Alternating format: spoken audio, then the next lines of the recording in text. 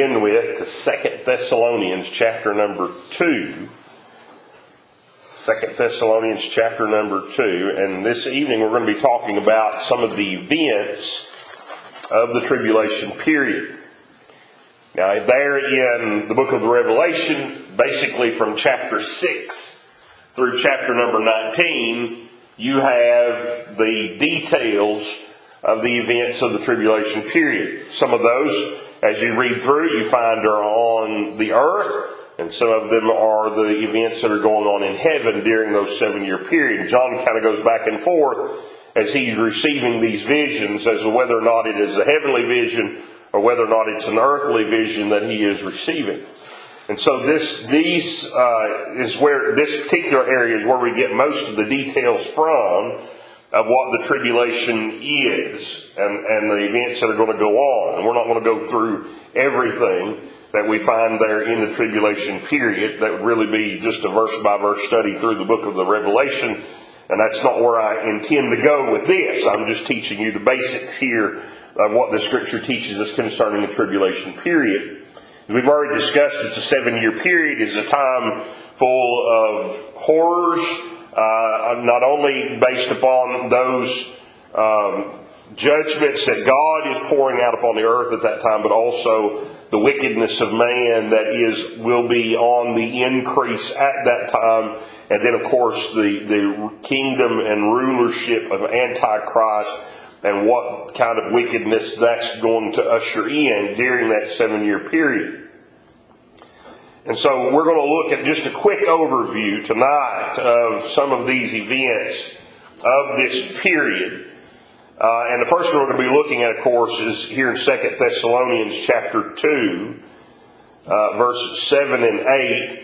We read here, of course, we studied there in chapter 4 of 1 Thessalonians the rapture. And that's the next event that we're looking for. The tribulation period immediately follows the rapture of the saints there. And that being the case here, we see Paul continues on with his thought in this second letter after he tells them of the rapture of the saints there in chapter number 4 of 1 Thessalonians. When he writes his second letter, he continues on and describes to them the man of sin, which is Antichrist, and some of those things that are around his coming and what's going to take place when he would come to power on the earth. We've already studied how that the tribulation period is marked for 7 years.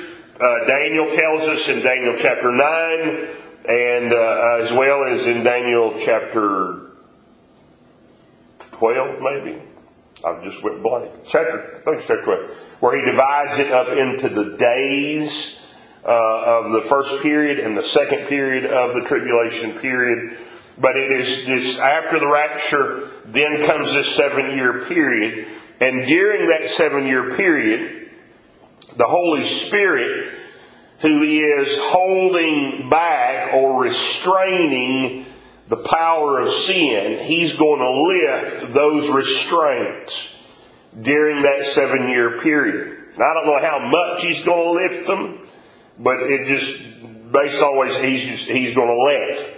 And so I don't know what he's going to let happen, what God declares will happen during that tribulation period. And so he is the restraining force now, restraining the power of sin, but he's going to remove his influence, and wickedness will be unleashed during that tribulation period. Notice here in verse 7 of chapter 2, he says, "For the mystery of iniquity doth already work." Now, the Antichrist is not here yet, and he's not going to come until after we're caught up to be with the Lord during that tribulation period. But the whole movement behind him, the wickedness of this present evil world, as Paul puts it, this wickedness is already in place. Now, it was in place now 2,000 years ago when Paul's writing this. And so this reality of the iniquity is already here. It's already there. And so we look at some of these things that are written, and we see some of these events and what's being described of Antichrist, what's being described of the people on the earth during the tribulation period. And at one time we would scratch our heads and say, I can't believe people would do that.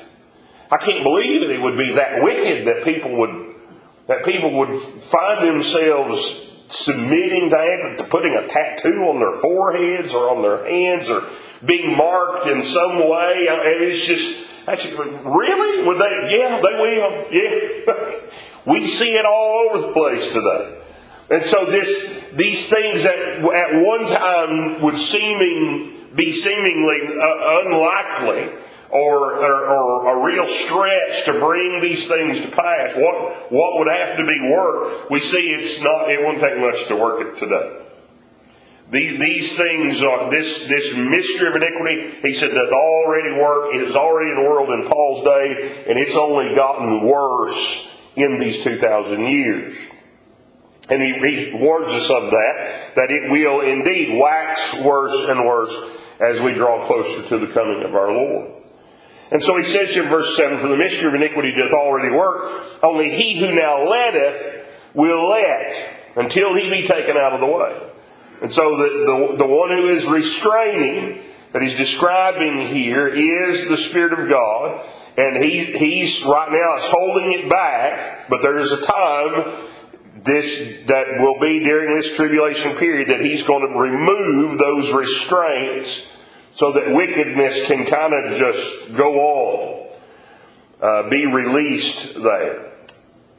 And he says, then shall that wicked be revealed, whom the Lord shall consume with the spirit of his mouth, and shall destroy with the brightness of his coming.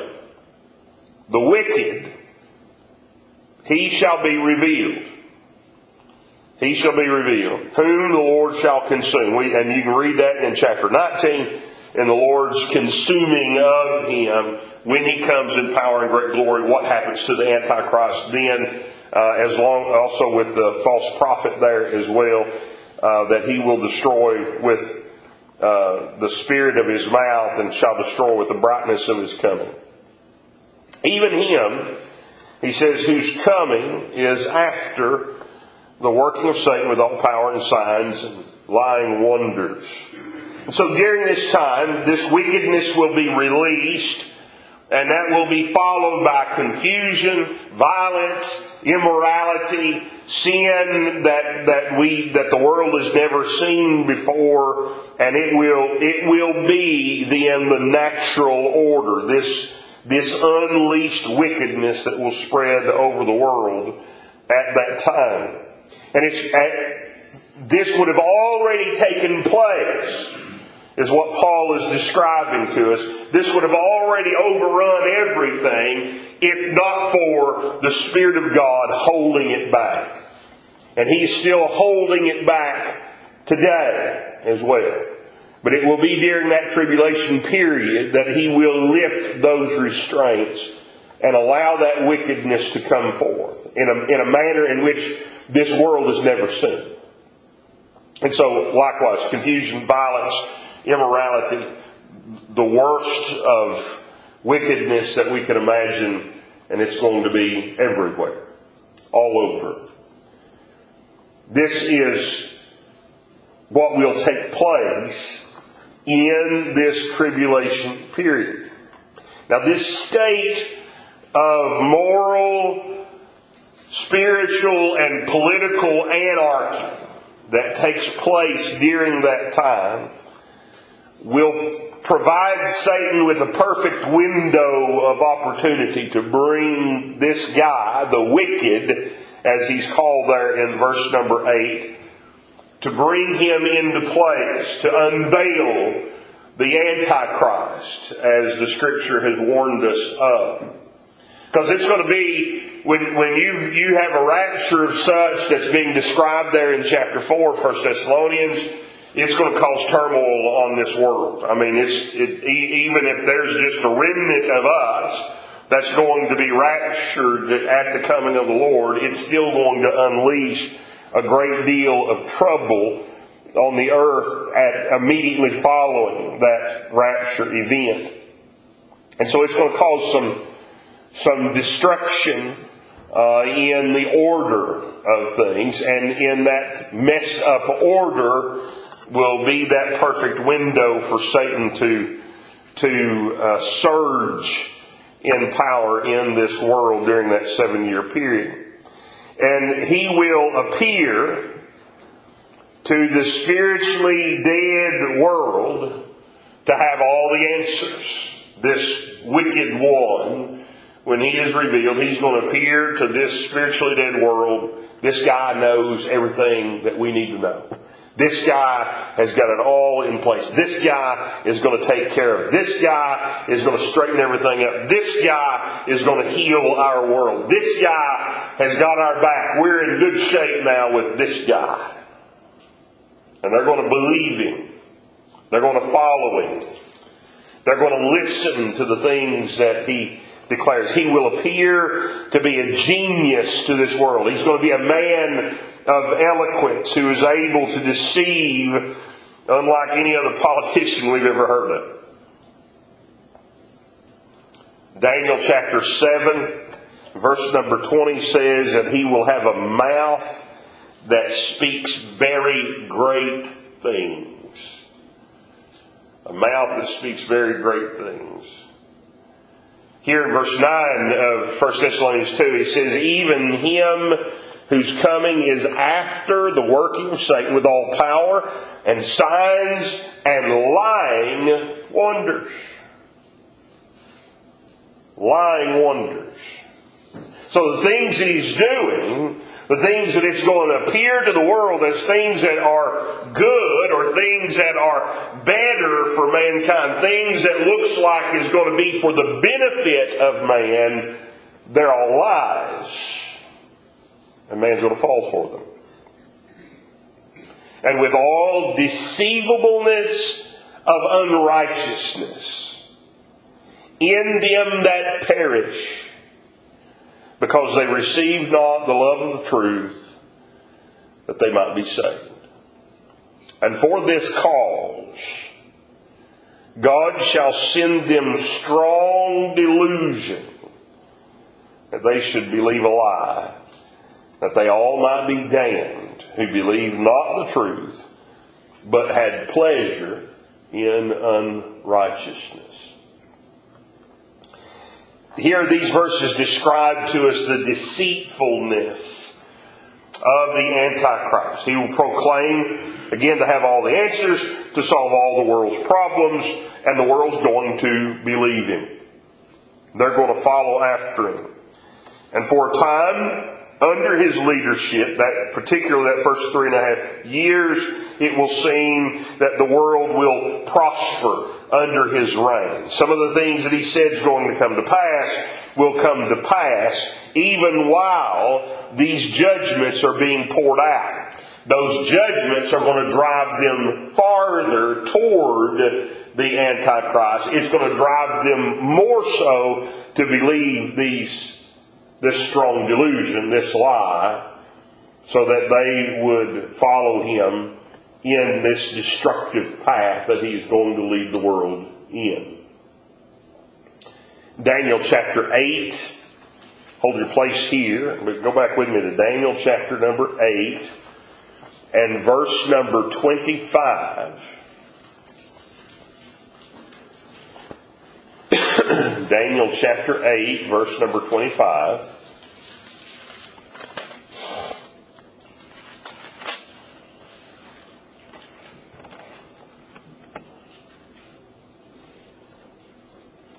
Let me read verse 23. And in the latter time of their kingdom, when the transgressors are come to the fool, a king of fierce countenance and understanding dark sentences shall stand up. And his power shall be mighty, but not by his own power. And he shall destroy wonderfully, and shall prosper and practice and shall destroy the mighty and the holy people. And through his policy also, he shall cause craft to prosper in his hand. That word craft there means deceit. And so he's going to not only be a liar himself, but he's going to cause more lies to carry forward, you see. And so he's going to cause craft to prosper in his hand. And he shall magnify himself in his heart, and by peace shall destroy many. He shall also stand up against the prince of princes, but he shall be broken without hand. So he's going to destroy many by peace. They're going to follow him. They're going to believe him. They're going to give themselves to this guy, and through that be damned. He's going to craft or work deceit to lie to them, and they will believe his lie. His greatest accomplishment during his rule will be the peace treaty that he will sign with Israel at the beginning of this tribulation period, and it is a 7-year peace treaty that he signs. Chapter 9, verse number 27 tells us of this. Daniel tells us the 70 weeks pertaining to Israel's future. Most of those are in their past now. The only one left is the 70th week, the last week. Those last week of 7 years, that is the tribulation period itself. And Daniel describes that here. In verse number 27, he says, "And he shall confirm the covenant with many for 1 week," or that 7-year period. Same word for weeks as he's been using there from verse 20 on. And so for a 7-year period, he's going to confirm a covenant. And in the midst of the week, at the 3.5 year period there, he shall cause the sacrifice and the oblation to cease, and for the overspreading of abominations he shall make it desolate, even until the consummation, and that determined shall be poured upon the desolate. So, what that tells us here, during that time frame, Israel will have a peace treaty with him, it seems. And in the middle of that peace treaty, the Antichrist is going to break that treaty and take over Israel. In fact, the Scripture tells us that he's going to set himself up in the temple of God and declare himself to be God. So this tells us that in some form, during the tribulation period, there's going to be some form of a temple built. I don't know what it's going to be or what it's going to look like. They're going to proceed with sacrifices again, which they have not done since 70 AD. And so they're going to start the sacrifices again. And then at that 3.5 year mark, he's going to stop those sacrifices. And he's going to proclaim himself God. It'll be at that time that Israel will recognize this is not our guy. This is not the one we're to follow. This is not our Messiah. And we'll talk a little bit more about this as we go on in reference to who he is and what the Scripture speaks of him as far as his person is concerned. But I believe that he's probably going to be at least part Jew. The Scriptures call him the Assyrian. So it may be that he is only half Jew. But there are many that believe he's coming from the tribe of Dan. And I found that interesting in fact, I was just studying that today a little bit, that there are many that think that he's coming from the tribe of Dan, and that's the reason Dan is not included in the 144,000 that's mentioned there in Revelation chapter 7. Of those, 12,000 from each tribe of Israel, the tribe of Dan is not mentioned there. And we see, in fact, Dan, the nation of Dan, or the tribe of Dan, excluded on many occasions throughout the Old Testament. And because of that, there are those that believe that they kind of foreknew or foresaw that this guy was going to come out of the tribe of Dan, and so they kind of ostracized them, if you will. I don't know about, that's one of the speculations, and that's interesting, that particular speculation. But in order for them to follow him, the Jews, in order for them to think that he could possibly be their Messiah, that means he would have to be at least part Jew for them to believe such. And so it is at this time when he causes the sacrifice and oblation to cease, and he desolates the temple there and sets himself up as God on the throne of God. That's when they will realize, no, this is not, we've been lied to. This is not who we are to follow. And it's at this point that they are really going to be going into hiding. And that's when this abomination of desolation, or Jacob's trouble, as the scripture calls it, will be so fierce on the nation of Israel at this 3.5 year period. It is also during that time when there will be kingdoms rising up during that tribulation period. And, of course, Antichrist will come out of those kingdoms that rise up as kingdoms come together. Now, many believe that it's going to be a confederation of European states that will be at the forefront of this new economy that will come into place, and that's very possible. I don't know exactly for sure who those nations are going to be. There's some hints that are given to us in the Scripture that it could very well be European states that are the primary groups of that time, and there's a whole lot of stuff, especially around the European Union, that would point to some Scriptures. That's just, that's really going on. They really have that, you see. And so there's some things that would stand out that this could indeed be exactly what the Scripture is talking about. But there will be a global religion that will come forth out of that, that's going to be established, and it's going to be headed by a false prophet. This false prophet, he's going to be the lackey of the Antichrist. And he's going to build this religion. And he is, during this time, he's going to be trying to bring the whole world into a worship of the Antichrist. And we read there in Revelation 13. Go back and look with me there. Revelation chapter number 13. And look, verse 11 down through verse number 17.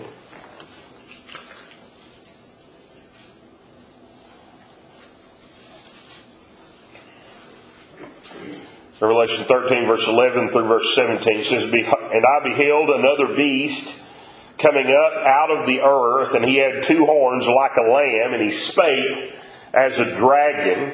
And he exerciseth all the power of the first beast before him, and causeth the earth and them which dwell therein to worship the first beast, whose deadly wound was healed.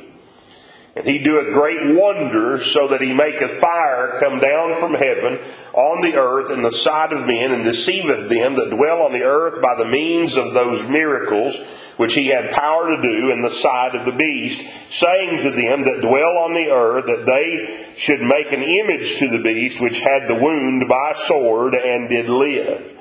And he had power to give life unto the image of the beast, that the image of the beast should both speak and cause that as many as would not worship the image of the beast should be killed.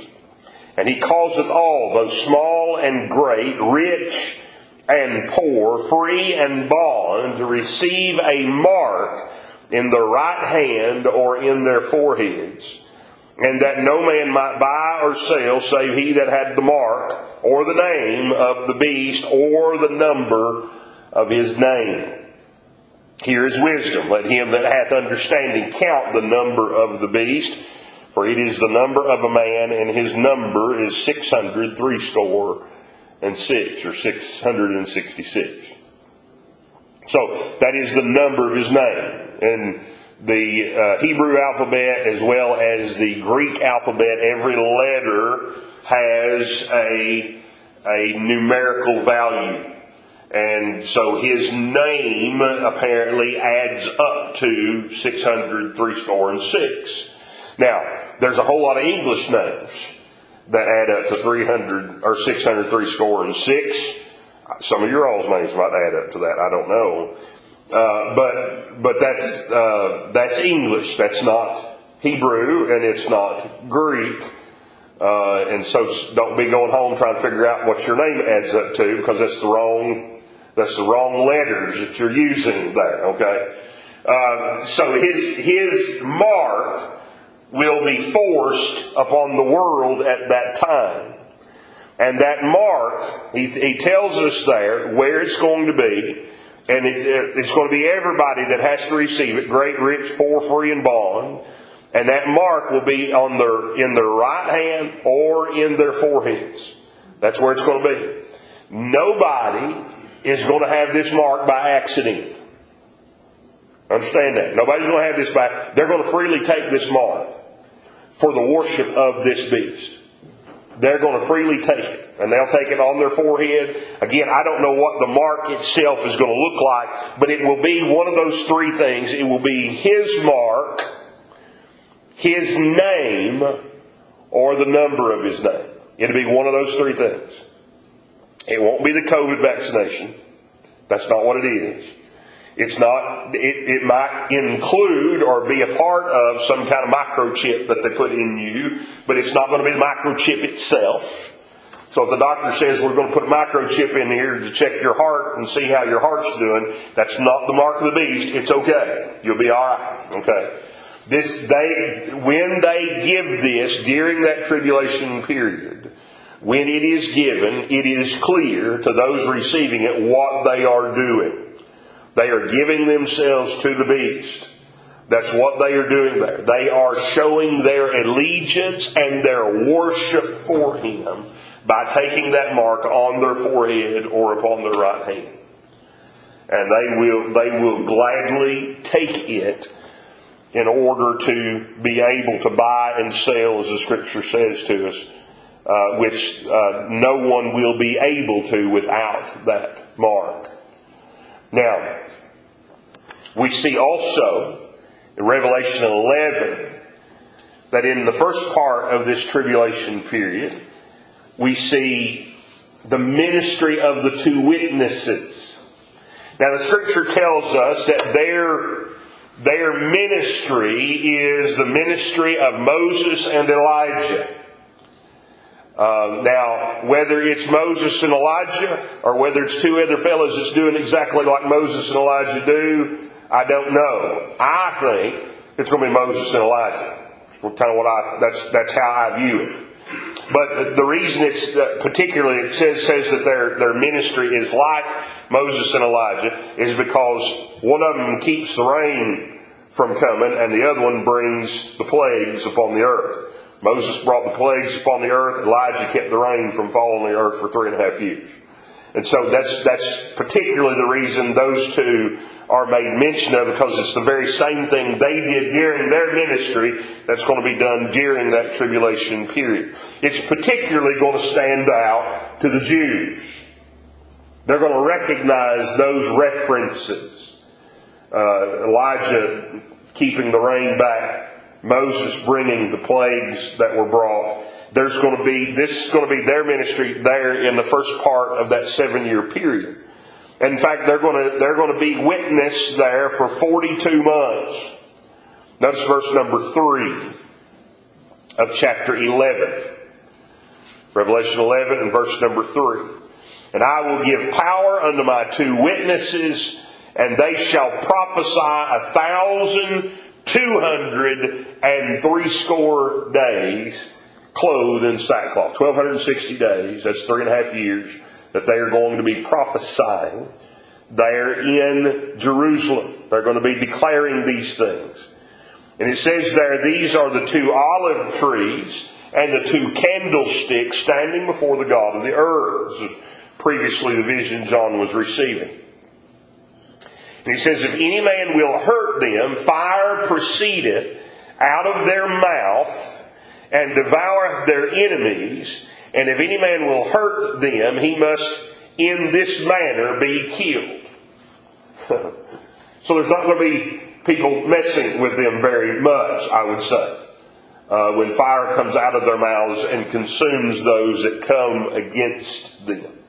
But this is going to be their particular time of ministry, those first 3.5 years. And they're going to witness of the name of the Lord Jesus.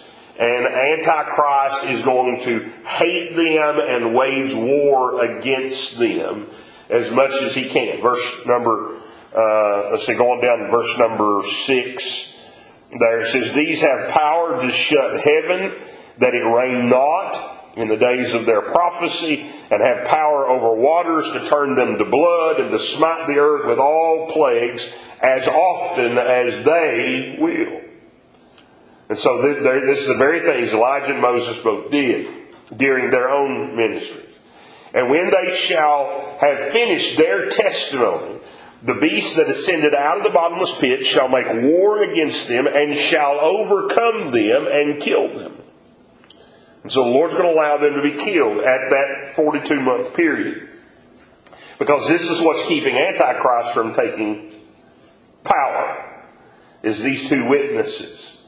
And so he's going to prevail over them. He's going to kill them. And their dead bodies rather, shall lie in the street of the great city, which spiritually is called Sodom and Egypt, where also our Lord was crucified. That's Jerusalem. That's where they're going to be.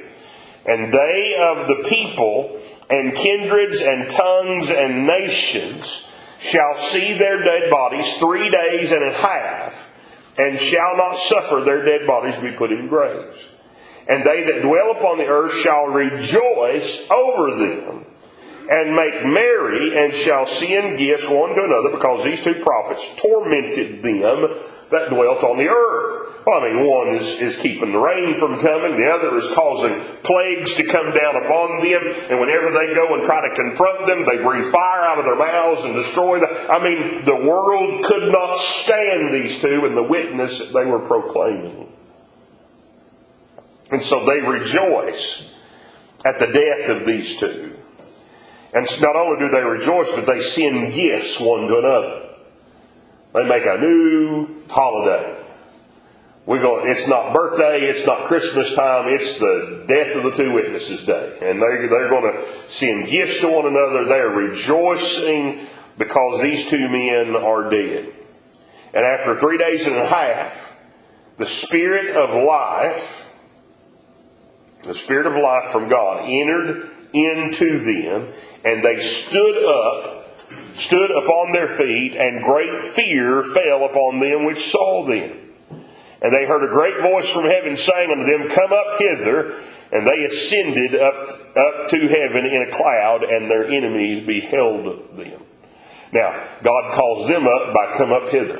In chapter 4 of Revelation, John in his vision hears that declaration, come up hither. At that point in the book of the Revelation, this is just a side note, at that point in the book of the Revelation, there's no more mention of the church on this earth. We see them mentioned in chapter 2, in chapter 3, as he's writing the letter to the 7 churches there of Asia. Immediately beginning in chapter 4, we hear the come up hither, and they are no longer here on the earth, but rather they are in heaven around the throne of God. This begins in chapter 6, this earthly vision of John, and from chapter 6 of the Revelation all the way through chapter 19, at the beginning of chapter 19, you see this tribulation period happening on the earth at this time. And so the same declaration is made, the same command is given, come up hither, that we find in chapter 4, is said also here in chapter 12, and these 2 ascend up into glory, as their enemies saw them go. Okay. Now, this ministry, along with the ministry of the two witnesses, there's going to be some other fellows saved, and that are going to go out as missionaries. And we've already made mention of them there in chapter number 7. We have here these 144,000 Jews that are going to go forth and be witnesses. There's 12,000 of them from each tribe of Israel. And he says there in verse 4 concerning them of chapter 7, he says, "And I heard the number of them which were sealed, and there were sealed 144,000 of all the tribes of the children of Israel. Of the tribe of Judah were sealed 12,000. Of the tribe of Reuben were sealed 12,000. Of the tribe of Gad were sealed 12,000. Of the tribe of Asher were sealed 12,000. Of the tribe of Naphtali were sealed 12,000. Of the tribe of Manasseh were sealed 12,000. Of the tribe of Simeon were sealed 12,000. Of the tribe of Levi were sealed 12,000. Of the tribe of Issachar were sealed 12,000. Of the tribe of Zebulun were sealed 12,000. Of the tribe of Joseph were sealed 12,000. Of the tribe of Benjamin were sealed 12,000. And so out of those 12 tribes, you see Dan is replaced by Manasseh, which is the son of Joseph. And so this is one of his that are made that 12th tribe there. And it is of these 12 tribes, these 144,000 are chosen from, and they will go forth to proclaim the gospel of Christ and the coming of His kingdom to this world. However, they're going to be martyred during the tribulation period. We go over to chapter 14, and we see what happens to them there in chapter 14, verse 4 and 5. And it makes mention of them here. It says, "These are they." It tells us it's the 144,000 in verse number 3, which were redeemed from the earth. And then he goes on to say, verse 4, "These were they which were not defiled with women, for they are virgins. These are they which follow the Lamb whithersoever He goeth. These were redeemed from among men, being the firstfruits unto God and to the Lamb. And in their mouth was found no guile, for they are without fault before the throne of God. These were beheaded," it says, "for the Lord's sake." And they, during the tribulation period, this was done. And we see them then in heaven at that point with the rest of us, the rest of the crowd, while the tribulation period is going on the earth. Now, the last 3.5 years is going to be a terrible time after Antichrist comes into full power here. And we see in Revelation 12 and verse 12, it says, "Therefore rejoice, ye heavens, and ye that dwell in them. Woe to the inhabitants of the earth and of the sea, for the devil is come down unto you, having great wrath, because he knoweth that he hath but a short time." He knoweth he hath but a short time.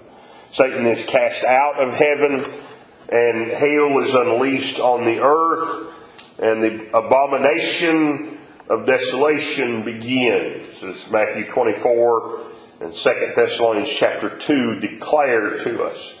Those judgments during the 7-year tribulation are revealed to us there in Revelation 6, and Revelation 8, and Revelation 16. You have the 7 seals, the 7 trumpets, and the 7 vials, and we don't have time to go into all of those tonight, but each one of those are unleashing particular events on the earth at that time, particular plagues that are being brought during that tribulation period in which God is going to pour out these judgments upon the earth. The 7 seals, the 7 trumpets, and the 7 vials.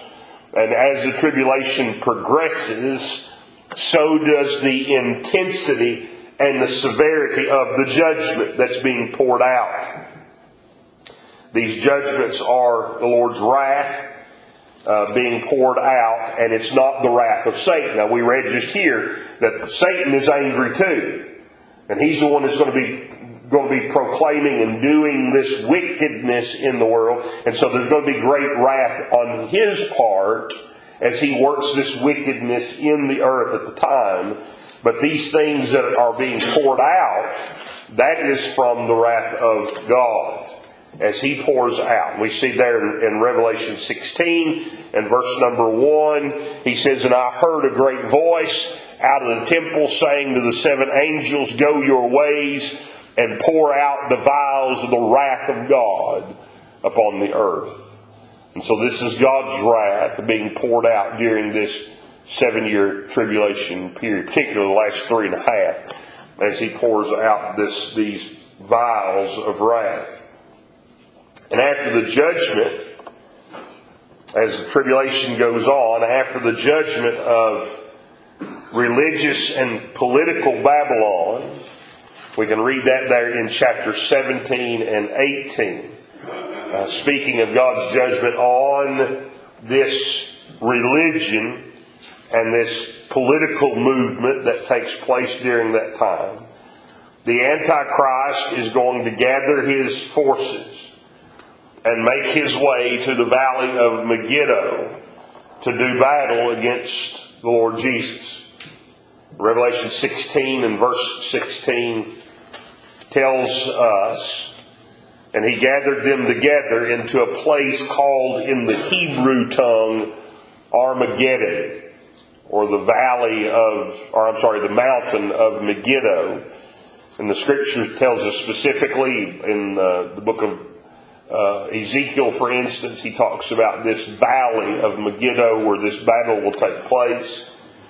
And it's there that this battle will go forward, particularly against Israel, who are fleeing for safety. We read in Revelation 14, verse 14 down through verse 20, John has a vision of this battle. And it's more of a war that's going on that ends with this battle here at Armageddon. And it says, "And I looked, and behold, a white cloud, and upon the cloud one sat like unto the Son of Man, having on his head a golden crown, and in his hand a sharp sickle.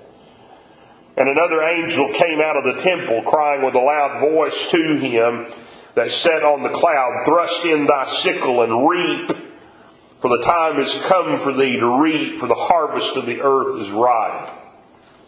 And he that sat on the cloud thrust in his sickle on the earth, and the earth was reaped. And another angel came out of the temple which is in heaven, he also having a sharp sickle. And another angel came out from the altar which had power over fire, and cried with a loud cry to him that had the sharp sickle, saying, Thrust in thy sharp sickle, and gather the clusters of the vine of the earth, for her grapes are fully ripe. And the angel thrust in his sickle into the earth, and gathered the vine of the earth, and cast it into the winepress of the wrath of God. And the winepress was trodden without the city, and blood came out of the winepress, even unto the horse's bridle, by the space of 1,600 furlongs. And so this battle is going to create such bloodshed. There's going to be so many people that are going to be in this area. John describes it here that the blood is going to flow to the horse's bridle. What does that mean? I believe it means that there's going to be blood flowing to the horse's bridle. It's the only thing I can take it. The only way I can interpret it is exactly as John described it. The interesting thing is, from the valley of Megiddo comes into the valley of Jehoshaphat, and the valley of Jehoshaphat comes into the Jordan Valley, and the Jordan Valley runs right on down to where? The Red Sea. Nobody knows why that sea is called the Red Sea.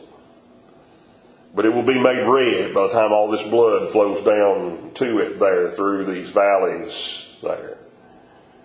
And so this blood, he says, is going to be to the horses' bridles, from this wrath of God being poured out upon the armies that come against him at this time. Of course, you can read, this is John's vision of it in chapter 14 of what's going to take place. Chapter 20, he's received another vision here of exactly how it's going to happen. They're not going to actually pick him up and put him in a wine press, but rather it's going to be the Lord Jesus coming, and he's going to speak there, as he says in verse 11 down through verse number 16, particularly of chapter 19, and he's describing in his coming that out from his mouth will go a sharp sword, and with it he should smite the nations, and he's going to destroy them with his word as it comes forth out of his mouth.